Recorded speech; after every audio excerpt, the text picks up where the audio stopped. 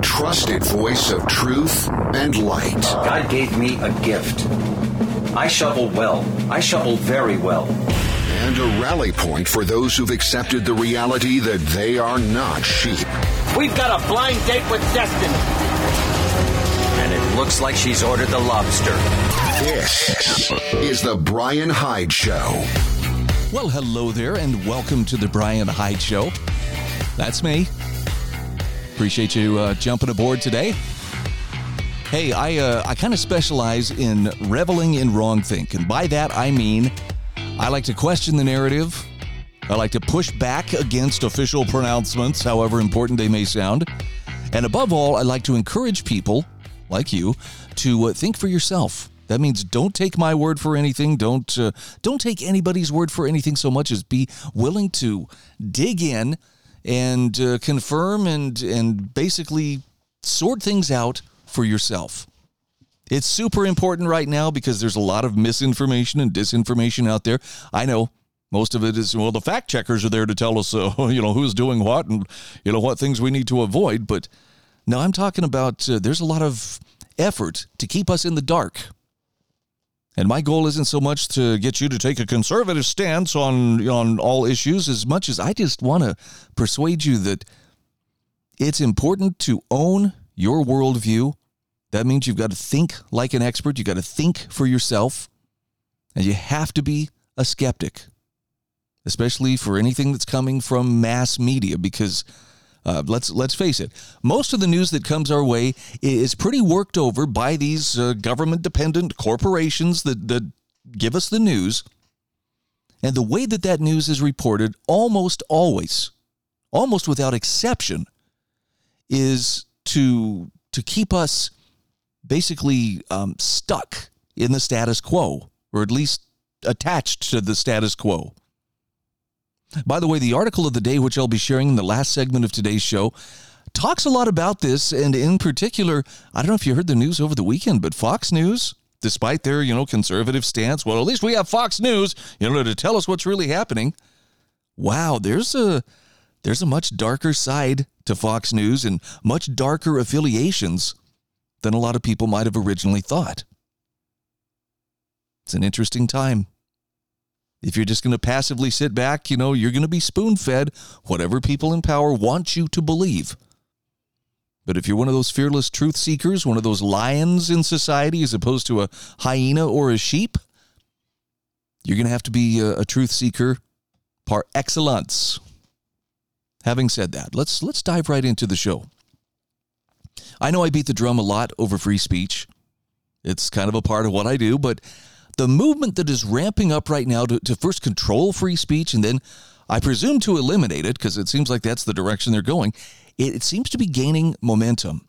And there's a marvelous article from Jeffrey A. Tucker, this is on the Brownstone Institute's website, called The Free Speech Scare. I think you're going to like this. He says, it was a strange experience watching the House hearing in which Robert F. Kennedy Jr. was testifying. I don't know if you saw this last week, but he's right. The topic was censorship and how and to what extent federal government agencies under two administrations muscled social media companies to take down posts, ban users, and throttle content. And the majority made its case, but he said what was strange was the minority reaction throughout. They tried to shut down RFK. They moved to go to executive session so the public could not hear the proceedings. That effort failed. Then they shouted over his words when they were questioning him. They wildly smeared him and defamed him. They even began an attempt to block him from speaking at all, and 8 Democrats voted to support that. This was a hearing on censorship, and they were trying to censor him. It only made the point. In fact, it became so awful that RFK was compelled to give a short tutorial on the importance of free speech as an essential right, without which all other rights and freedoms are in jeopardy. Even those words he could barely speak, given the rancor in the room. So Jeffrey Tucker says it's fair to say that free speech as a core principle is in grave trouble. We cannot even get a consensus on the basics. Now, it seemed to viewers that RFK was the adult in the room. Put other ways, he was the preacher of fidelity in the brothel, the keeper of memory in a room full of amnesiacs, the practitioner of sanity in the sanatorium, or as Mencken might say, the hurler of a dead cat into the temple. Jeffrey Tucker says it was oddly strange to hear the voice of wise statesmen in that hothouse culture of infantile corruption. It reminded the public just how far things have fallen. Notably, it was he and not the people who wanted him gagged who was citing scientific papers. Now, the protests against his statements were shrill and shocking. They quickly moved from censorship didn't happen to it was necessary and wonderful and we need more of it. Reporting on the spectacle, the New York Times said these are thorny questions. Is misinformation protected by the First Amendment? When is it appropriate for the federal government to seek to tamp down the spread of falsehoods? Those are not thorny questions. He says the real issue concerns who is to be the arbiter of truth. Now, Jeffrey Tucker says such attacks on free speech do have precedent in American history. We've already discussed the Alien and Sedition Acts of 1798, which led to a complete political upheaval that swept Thomas Jefferson into the White House. There were two additional bouts of censorship folly in the 20th century. Both followed great wars and an explosion in government size and reach. First came the Red Scare, 1917 to 1920, following the Great War. The Bolshevik Revolution and political instability in Europe led to a wild bout of political paranoia in the U.S. that communists, anarchists, and the labor movement were plotting a takeover of the U.S. government. And the result was an imposition of censorship along with strict laws concerning political loyalty. The Espionage Act of 1917 was one result. It is still in force and being deployed today, most recently against former President Trump. Many states passed censorship laws. The feds deported many people suspected of sedition and treason. Suspected communists were hauled in front of Congress and grilled. The second bout occurred after the Second World War with the House Un-American Activities Committee and the Army McCarthy hearings that led to blacklists and media smears of every sort.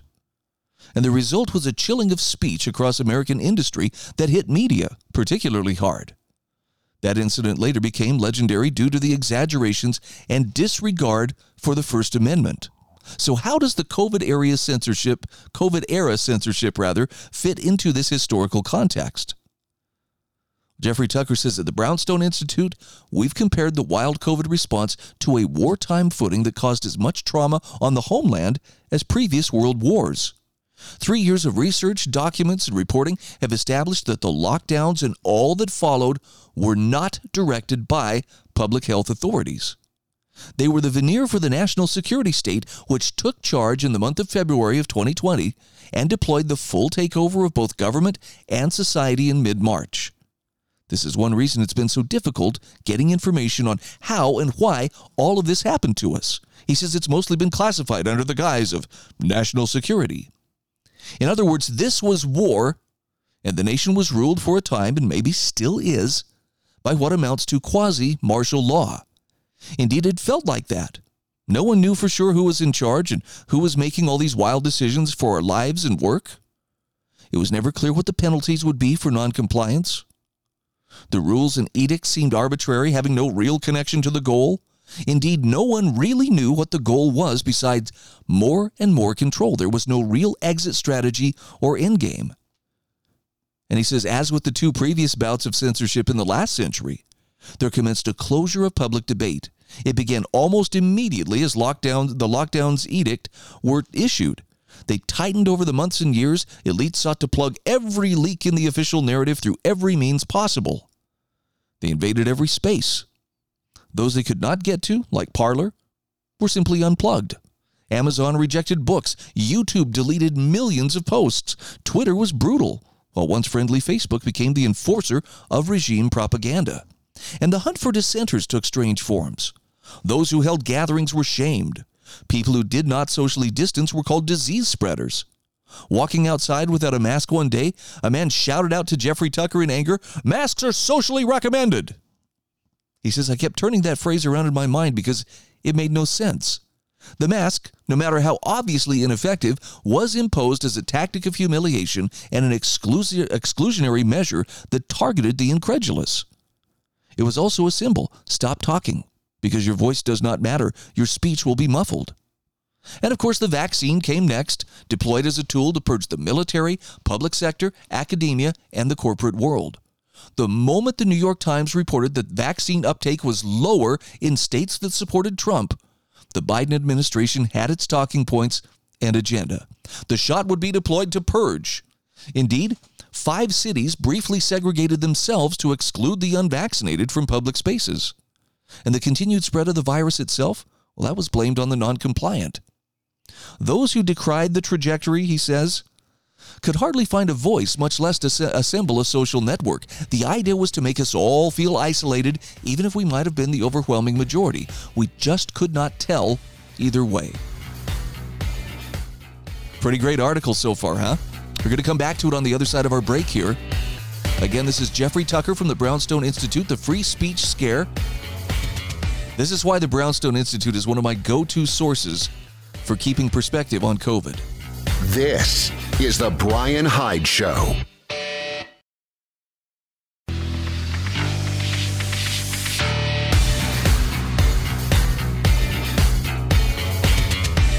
This is the Bryan Hyde Show.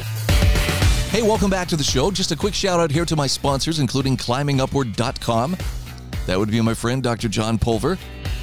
Also, tmcpnation.com. That's my friend, Doctor. Sorry, John, you just got a battlefield promotion here. That's John Harvey, who's the Modern Conservative podcast host. Lifesavingfood.com, as well as MonticelloCollege.org. So I'm sharing this article from Jeffrey Tucker called The Free Speech Scare. And I think he really is on point here. If you had a chance to see the hearing last week where RFK Jr. was testifying, it was insane. The mask came right off, figuratively and literally. You know, the Democrats were just, well, we need censorship. We need to tamp down on these ideas. This stifling of ideas saves lives. And oh man, they were just adamant. Jeffrey Tucker says war and censorship go together because it's wartime that allows ruling elites to declare that ideas alone are dangerous to the goal of defeating the enemy. Loose lips sink ships is a clever phrase, but it applies across the board in wartime. And the goal is always to whip up the public in a frenzy of hate against the foreign enemy. The Kaiser, right? And ferret out the rebels, the traitors, the subversives, or promoters of unrest. Now, there's a reason that the protesters on January 6th were called insurrectionists. It's because it happened in wartime. The war, however, he says, was of domestic origin and targeted at Americans themselves. That's why the precedent of 20th century censorship holds in this case. The war on COVID was in many ways an action of the national security state, something akin to a military operation promoted and administered by intelligence services in close cooperation with the administrative state. And they want to make the protocols that governed us over these years permanent. Already, European governments are issuing stay-at-home recommendations for the heat. Now, he says, if you had told me that this was the essence of what was happening in 2020 or 2021, I would have rolled my eyes in disbelief. But he says, all evidence Brownstone has gathered since then has shown that's exactly the case. And he says, in this case, the censorship was a predictable part of the mix. The Red Scare mutated a century later to become the virus scare, in which the real pathogen they tried to kill was your willingness to think for yourself. Isn't that something? Again, I have this article linked in my show notes at thebryanhydeshow.com. I want to follow it up with, this is an article from Clarice Feldman from AmericanThinker.com.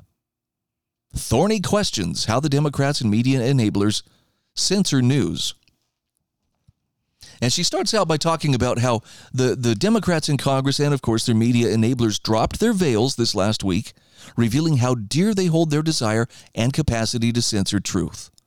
The drop came during Robert F. Kennedy Jr.'s testimony about vaccines, and it shows how frightened they are that he may out-primary their demented puppet, Joe Biden, and his cackling numbskull Veep. Here's what New York Times' Cheryl Gay Stolberg tweeted, quote, despite the theater, the hearing raised thorny questions about free speech in a democratic society. Is misinformation protected by the First Amendment? When is it appropriate for the federal government to seek to tamp down the spread of falsehoods? Ooh, I've got the answer to that. Never. It is never appropriate. Now, Clarice Feldman says her comment was apparently inspired by Representative Deborah Wasserman Schultz, who sought to hide Robert F. Kennedy Jr.'s testimony from the public by moving it to executive session. When that failed, she and other Democrats on the committee peppered him with questions and denied him an opportunity to respond. Ranking Democrat Stacey Plaskett, in the context of an investigation of the censorship by the FBI and other agencies, said in her opening statement, quote, "I hope that all members recognize that there is speech that is not constitutionally protected," referencing hate speech.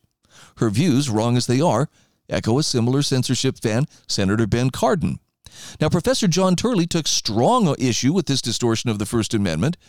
Surveys show that college students are especially indoctrinated to believe the Schultz-Plaskett-Stolberg fallacy about limits on free speech. In fact, these students surveyed indicate it should be a criminal offense to misgender someone. Oh boy. So you might want to read Jonathan Turley's very sound rebuttal. It is linked in the article, which I have in my show notes, again from Clarice Feldman from American Thinker. Misinformation is protected. Simply stating something that others view as misleading or wrong, in other words, offensive to the listener, is protected under the First Amendment. And that amendment makes no distinction between different types of speech. See, Congress shall make no law abridging the freedom of speech. So the idea is that if you can permit the government to decide true from false statements, that's always going to be selectively enforced to protect the interests of the office holders. And what Turley says, what's so troubling is how the legacy media has jettisoned the most noble aspects of its legacy and become the enabler of censors. Censorship, whether it's direct or indirect through threats to social media, enjoined by Judge Terry Doty in Missouri v. Biden a few weeks ago, is a danger to us.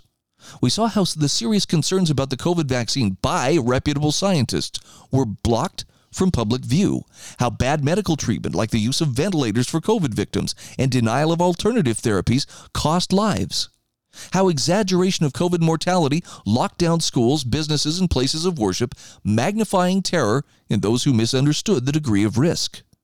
Indeed, the overblown coverage paved the way for overriding sensible election integrity laws and surely enabled fraud. Clarice Feldman says for almost 3 years, the extensive videotapes of the J6 Capitol riot were kept hidden from the public. Now they are released and people are closely examining them. What they show in clear relief is that the crowd of thousands peacefully assembled for 30 minutes on the Capitol's West Plaza and were brutally and deliberately attacked for exercising their right to freely assemble.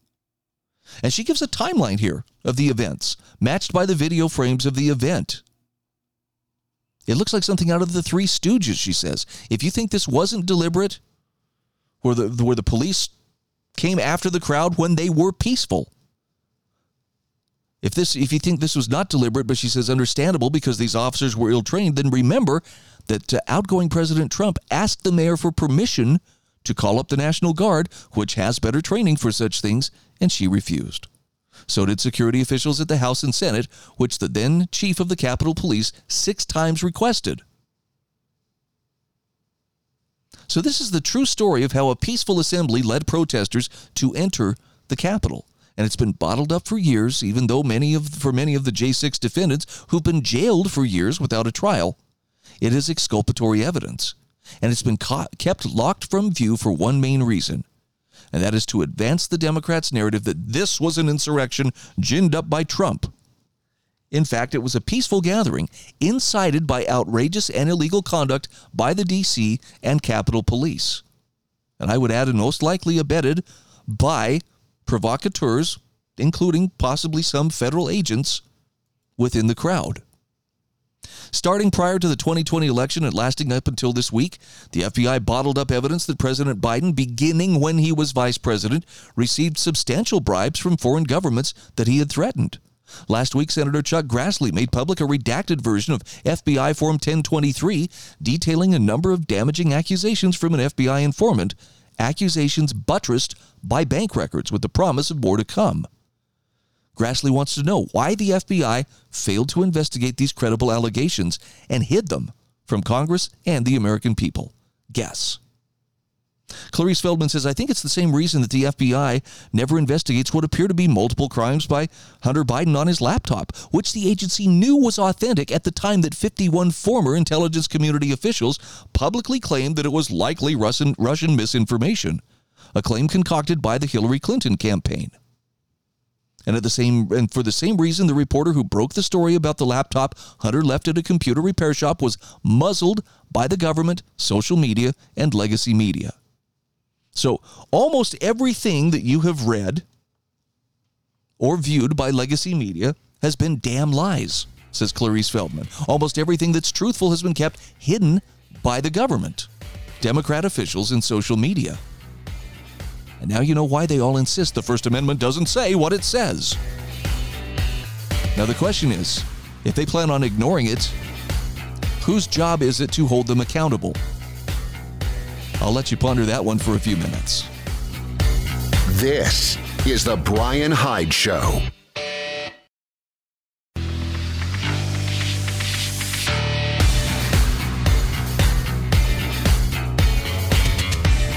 This is the Bryan Hyde Show. Hey, welcome back to the show. Again, thank you for tuning in today, if only to find out what's going on or to just, gain a little bit of encouragement that, look, I know things are looking a little bit uncertain. There's a bit of chaos out there. Okay, there's a lot of chaos. But this is not new territory, okay? This kind of historical cycle has played out before. And always it comes down to what kind of people will we be as we play out through this cycle? If you're going to make it through this fourth turning and you're going to come out intact on the other side, you got to be somebody of sound character. And this is kind of a proving ground. And sadly, a lot of people are learning things about themselves that maybe they aren't so happy to know. But I suspect you wouldn't be listening to this program if you were one of those people who's like, nope, it's easier just to shut up, roll over, and go along with whatever the herd is doing. There's a time where you have to stand on your feet, even if you're standing alone, and speak the truth, even if your voice shakes. And if that time isn't here, I think it's on the doorstep. So I'm just here to encourage you that, yeah, it's real, but the difference that you need to make, the individual difference that you were born to make, is also very real. I would encourage you, step up and embrace it, and know that no matter how alone you may feel, you really are not alone. You're standing for something that matters. So I wanted to share this article from Daisy Luther. I mean, you can call me a conspiracy nut if it makes you feel better, but now that the FedNow program is officially launched, the danger of a central bank digital currency is a lot closer. Daisy Luther has some terrific analysis, as well as some strong recommendations about what we can do. Now, this was published on July 22nd. She says, yesterday, with a bit of fanfare, but not too much fanfare, a wonderful new product was launched. FedNow is live, and we can all transfer money to our heart's content via the Federal Reserve.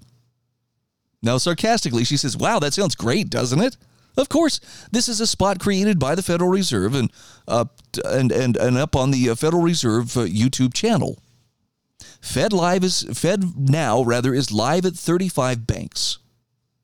Axios reports that 35 banks across the country are participating in the launch, and they include banks like JP Morgan, Chase, and Wells Fargo, but notably not including Citigroup or Bank of America. So that number is rather lower than the Fed led us to believe as recently as June. The U.S. Treasury also signed up as an early adopter of FedNow. Some 353 banks and credit unions have signed up for RTP. Not sure what that is. In order to use either service, both the sending and receiving bank need to be signed up for the system. So Daisy Luther says, look, we are now officially on the slippery slope that I've been talking about. In fact, she says, I wrote about exactly this happening in my dystopian fiction, Good Citizens, and discussed how this could evolve to control almost every aspect of our lives. She says, a while back, I wrote an article discussing a payment gateway designed by the Federal Reserve called FedNow. Now, this is a way to make instant transfers between accounts, sort of like PayPal or Venmo, but without the users having to move the money from various wallets. While it sounds convenient, The concern is that this puts the infrastructure to quickly roll out CBDCs into place, central bank digital currencies. And she says she previously had written about this. So on March 15th, in the midst of the banking collapses, the Federal Reserve issued a press release detailing a new instant payment system that would be launched in July. This is what they said about FedNow. The first week of April, the Federal Reserve will begin the formal certification of participants for launch of the service. Early adopters will complete a customer testing and certification program informed by feedback from the FedNow pilot program to prepare for sending live transactions through the system. Certification encompasses a comprehensive testing curriculum with defined expectations for operational readiness and network experience. In June, the Federal Reserve and certified participants will conduct production validation activities to confirm readiness for the July launch. Most early adopters have declared their intent to begin using the service in July, including a diverse mix of financial institutions of all sizes, the largest processors, and the U.S. Treasury. Okay, so that's from their press release. Now, Daisy says this has all the hallmarks of a government strategy. First, they offer it as a convenience or a safety measure. Lots of people will jump on board in order to take advantage of this. Now, of course, we've heard this song before. Next, it will be pushed harder, and those who don't adopt it will be mocked, thought of as backward, and treated with suspicion. After that, it will be darn near impossible to do anything without it. That sound familiar? The Federal Reserve banks are developing the FedNow service to facilitate nationwide reach of instant payment services by financial institutions, regardless of size or geographic location, around the clock, every day of the year.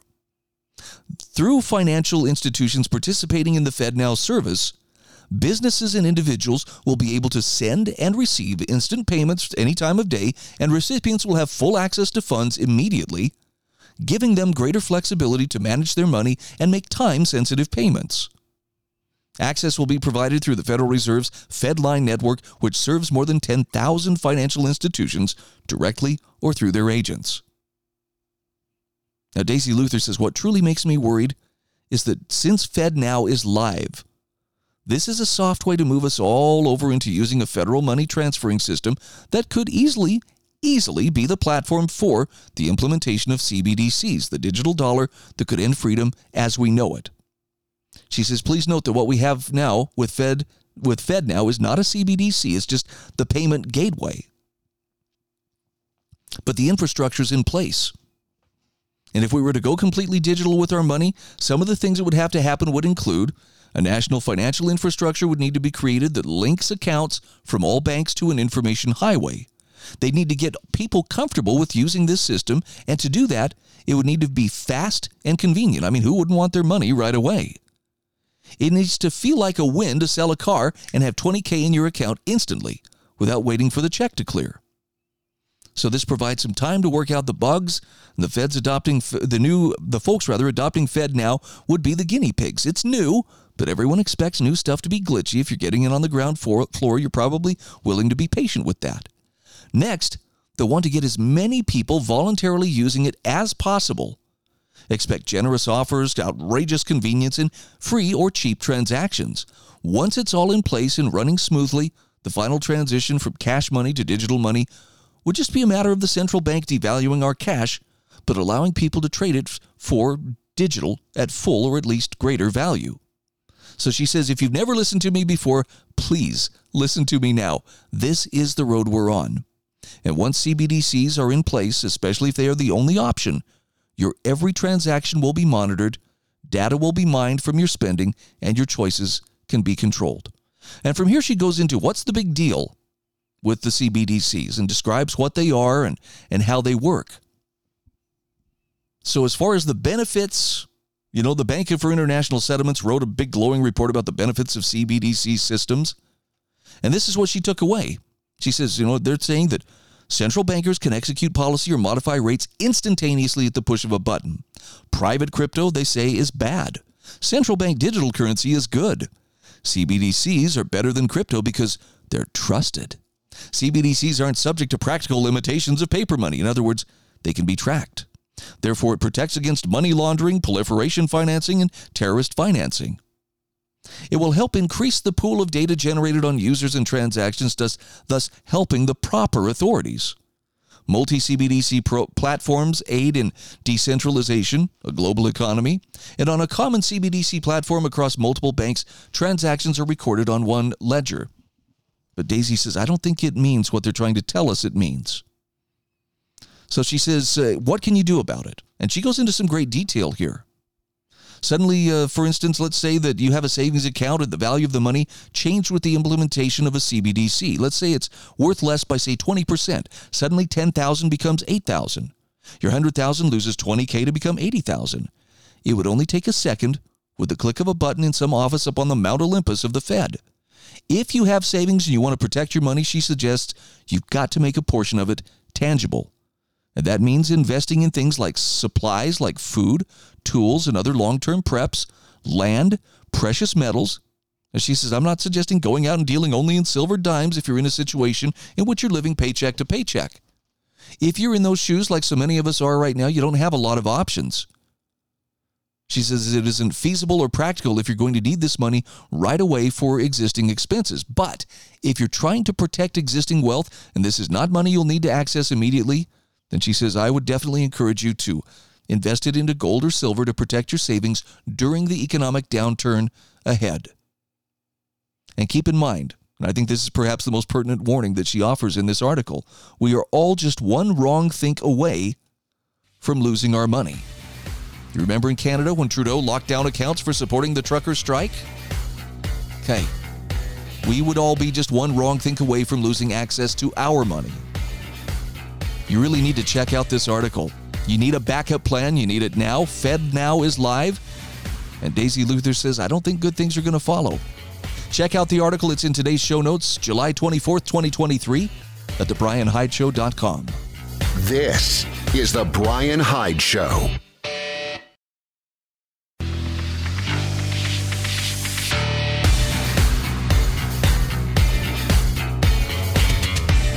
This is The Bryan Hyde Show. All right, welcome back to the show. Final segment of today's show.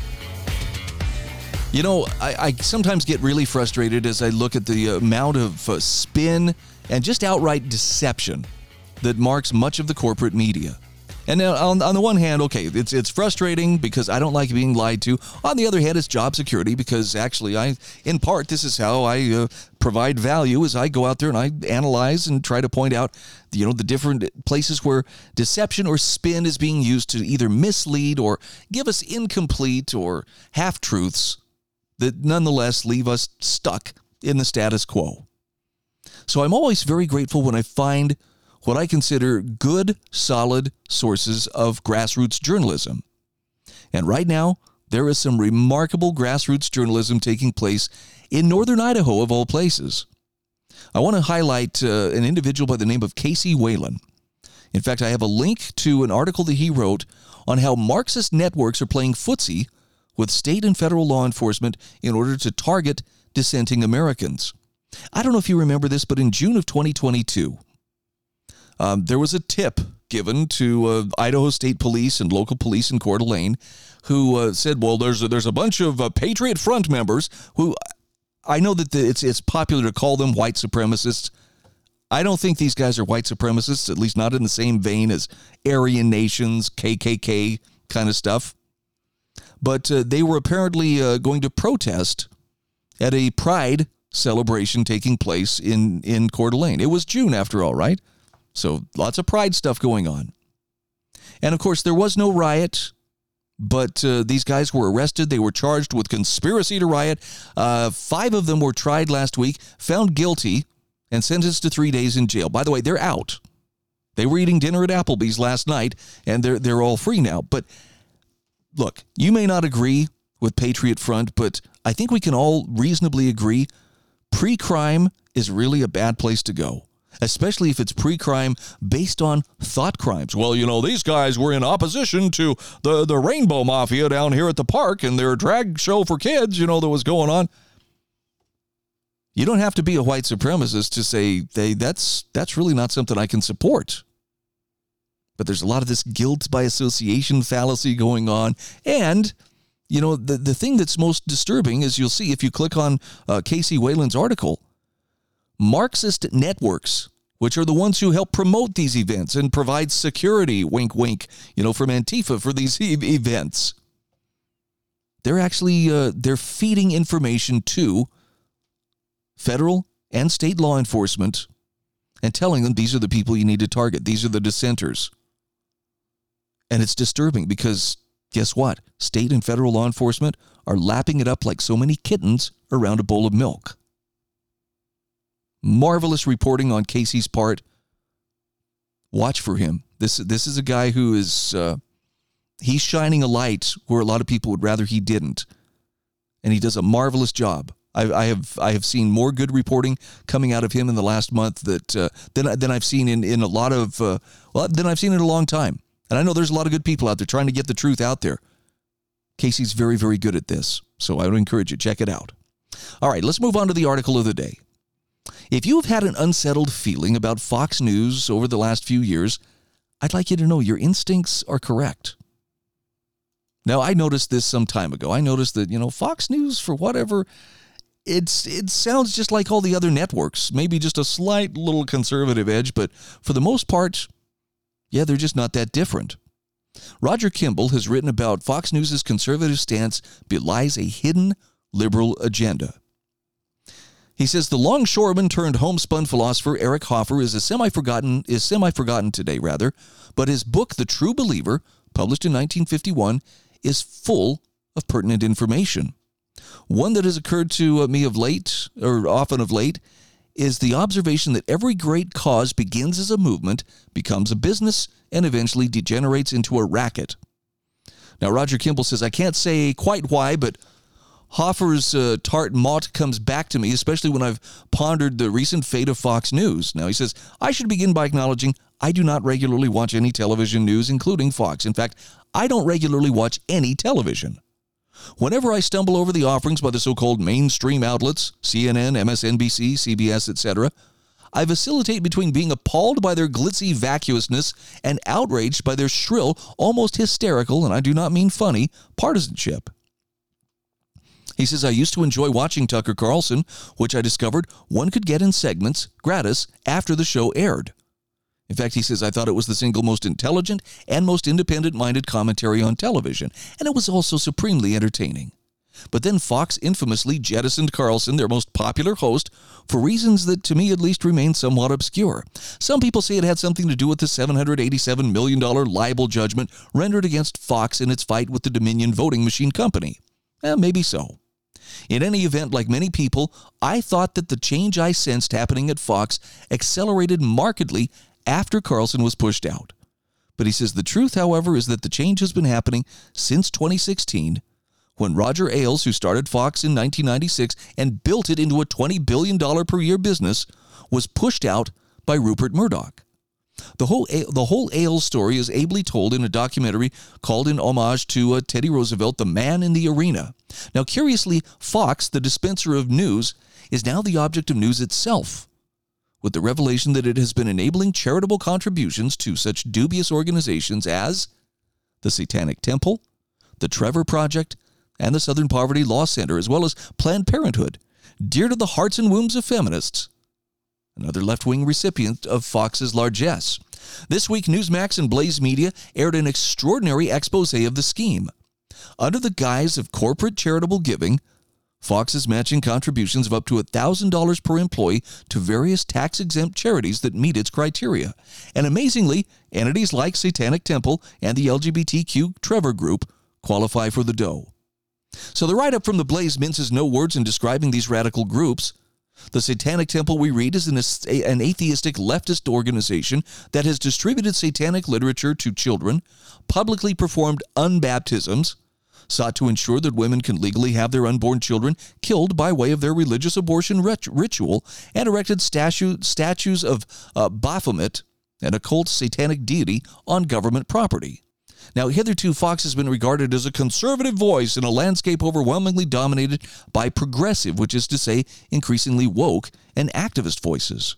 The Blaze quotes a current Fox employee who said, Fox pretends to care about Christians, but some of the stuff they push internally suggests otherwise. Glory holes, trans surgeries for kids, or potential donations to Satan are a huge slap in the face to every Christian at the company, and we resent it. The story of Fox's errant charitable giving probably would have passed under the radar absent the organization dedicated to promulgating the philosophy of Satan, in other words, the philosophy of evil. But Satan was a step too far. As Roger Ailes' widow, Beth, memorably put it, what we see on view here is industrialized devil worship. Now, you're not supposed to say such things, of course, but Mrs. Ailes is right. At some point, Fox News took a wrong turn. Now it appears to have driven off a cliff. No amount of woke, virtuocratic flag-waving can save them. What they need is a new moral compass and a recommitment to delivering a fair and balanced news product. Will that happen? Roger Kimball says the jury is still out on that. I got to admit, I'm pretty surprised to find that. Look, I knew Fox was kind of reading from the same script. The uniformity of their reporting with the other major media outlets was hard not to notice. But to see that they're, matching, donations to the Southern Poverty Law Center, this grievance organization that characterizes any conservatives, parental rights groups, constitutionalists, anybody critical of big government as hate groups or extremists or bigots. And then that they would jump on board with the Trevor Project, an activist group that purportedly is trying to end suicide among LGBTQ young people, but instead is out there actively promoting gender ideology and woke propaganda. And to find Fox News comfortably in bed with them, yeah, that's a bit far. That's going a little further than I would have expected.